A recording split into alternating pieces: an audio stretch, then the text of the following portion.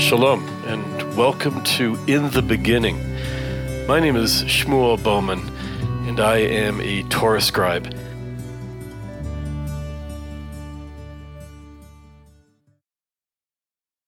This week's Torah teaching is Balak, and I have to be very honest with you. I really love this particular parsha, this particular Torah teaching that has to do with the evil king Balak and the wizard Bilam. Now, I love the entire Torah. I love it. 5 books of Moses. I mean, it's a work that is simply unmatched by anything that's ever been written. Thousands of years ago, people who studied the Bible, studied the Torah, were moved, their lives were changed, and our lives are changed today. My life is enriched by the study of the Torah. I open that Torah, I look at it, and I shake, and I cry, and I laugh, and I want to scream, and I want to be rejoiceful. And it's just it's a moving, emotional, intellectual, spiritual, healing experience. But I have to tell you, there are some parts of the Torah that really they really move me more than others. I mean that's just the truth, my friends.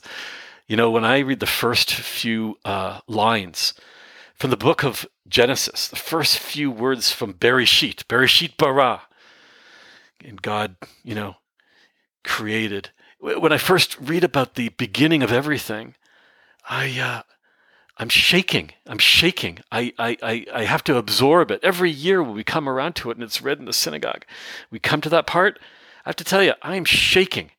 It's like witnessing, right, creation all over again.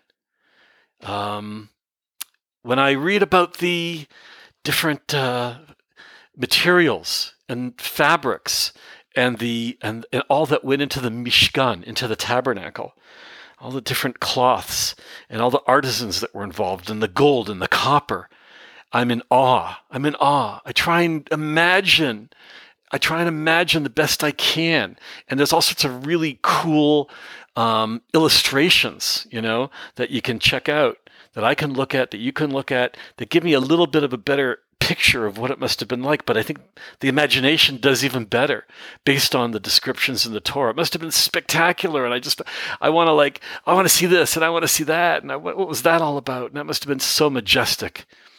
And towards the end, at the end of the Bible, the end of the Torah, at the end of the 5 books of Moses, when Moshe,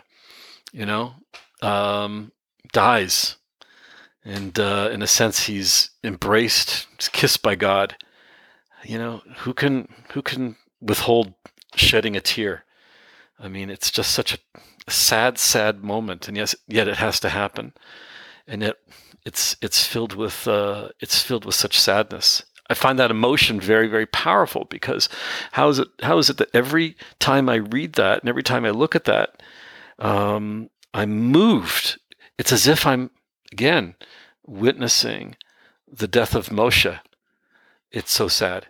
So the entire Torah is filled with a whole array of emotions and experiences. But Parshat Balak, this is a story. I mean, you've got an evil king, Balak, the evil king of Moab. You've got this wizard named Bilam. You got a donkey that talks. He's running around. This wizard has been hired. He's a hired gun. Okay, he's a gun for hire. He's a wizard for hire, right?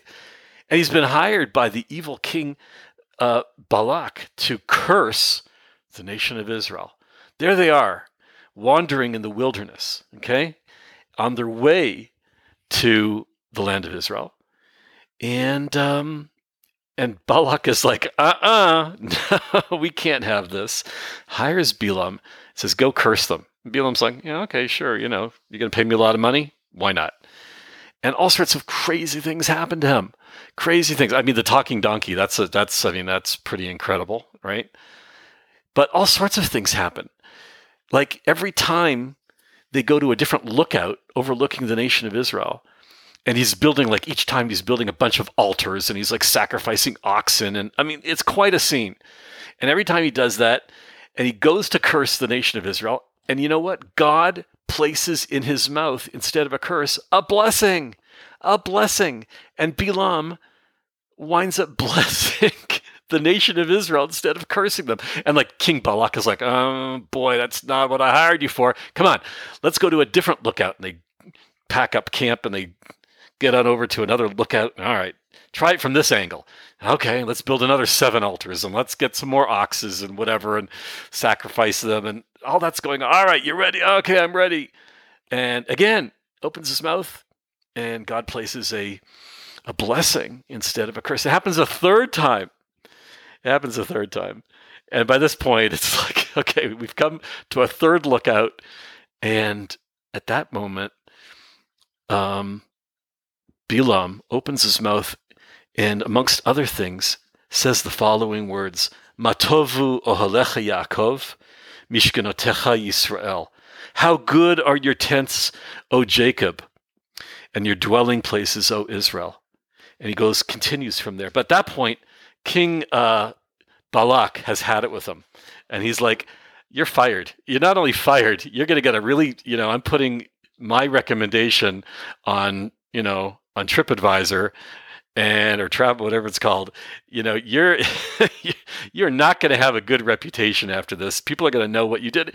And Bilam is like, listen, man, I can't control it. You have to understand, I'm a conduit. I am a prophet, okay? And I am getting the message from God, and you want me. You're just this man. Okay, you're a king. You're just a man, though, and you're wanting me to curse the nation of Israel. God is not a man. God is not a person. God is God, endless, infinity. You got me? And God's putting these words in my mouth to give this bracha, to give this blessing to the nation of Israel. I can't control that. That's what it is. That's what's coming out of my mouth. Well, that's Bilam's role. And so the story ends. But here's the thing. And here's one of the reasons I really love this particular parsha, this particular piece, this teaching sitting in the middle of the Bible, in the middle of the Torah. You see, let's say, for example, fast forward to the end of the 5 books of Moses. Okay, and right, every tribe is handed a Torah scroll. Right, it's a great thing where Moses is like super sofer. He's like the fastest Torah scribe ever. Okay, we have a tradition that he literally writes an entire Torah scroll, right, based on the original one that he received at Mount Sinai, and he writes a copy for every tribe. Every tribe gets their own Torah scroll. Of course, they're all identical. They all have 304,805 letters, right? And they're all identical. They're all copies of the original. And can you imagine this? You're kind of sitting around with your friends and you're saying, hey, let's kind of like review. Let's review what's gone on for the past 40 years in the desert and even beforehand. And you can imagine the friends sitting around, having a beer or whatever around the campfire before they go into the land of Israel. Oh, yeah. Do you remember? Look at that. Oh, yeah. You remember Exodus? Remember leaving Egypt and you remember that sea parting? Oh, wow. That was something else. That was, talk about a miracle. That was incredible. Yeah. And you remember being at Mount Sinai and receiving the Torah? Wow. All that lightning and thunder and wow, that was really, I have to tell you, I was really scared. Yeah. So was I, man.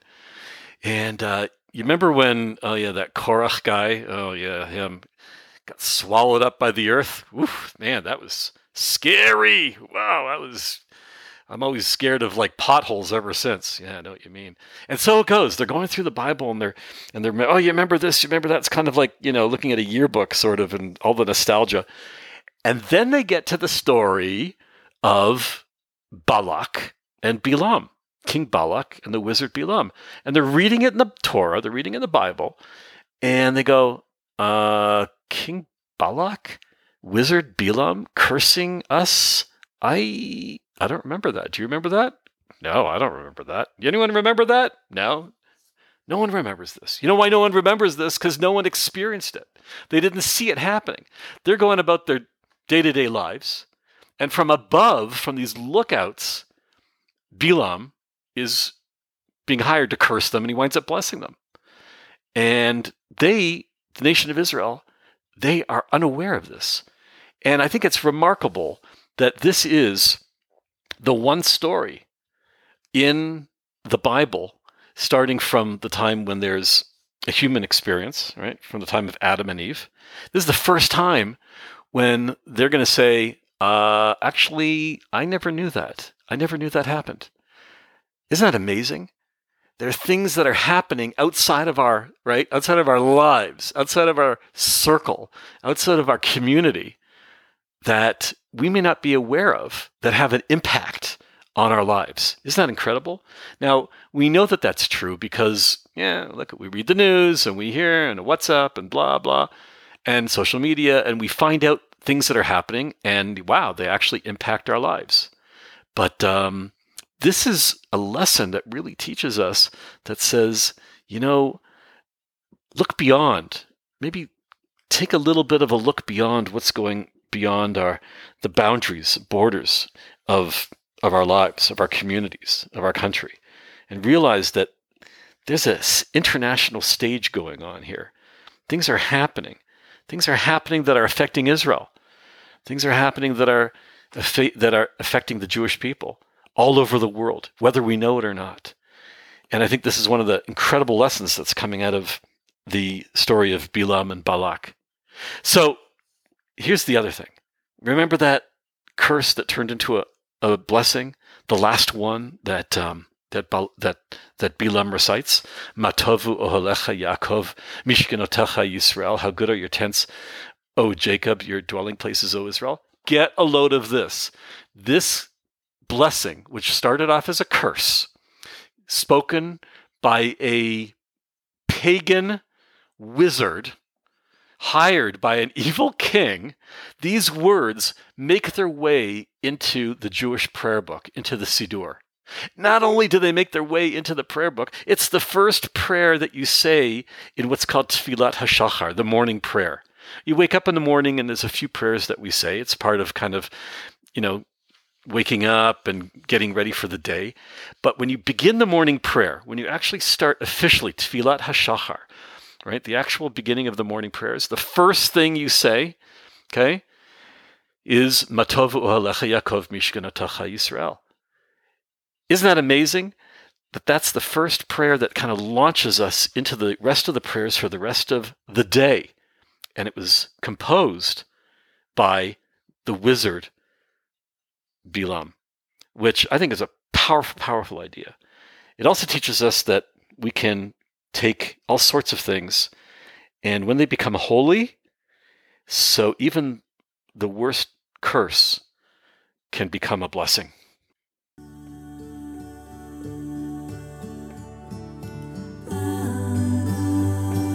Please join me every week for new ideas, and let's share these secrets together.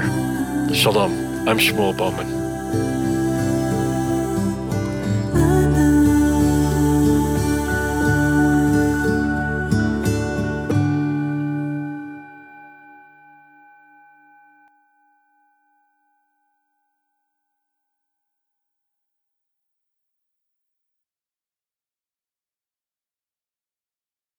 Would you like to have your favorite Bible verse as it was originally written? Or give someone you love a special gift? Shmuel will create a Hebrew verse of your choice on parchment in the traditional Torah scribal form. The parchment is framed by an original design paper cut depicting the unforgettable Jerusalem skyline. The paper cut is available in 3 beautiful colors: midnight blue, burgundy wine, and desert beige. Please visit our website, www.sacredscrolls.net.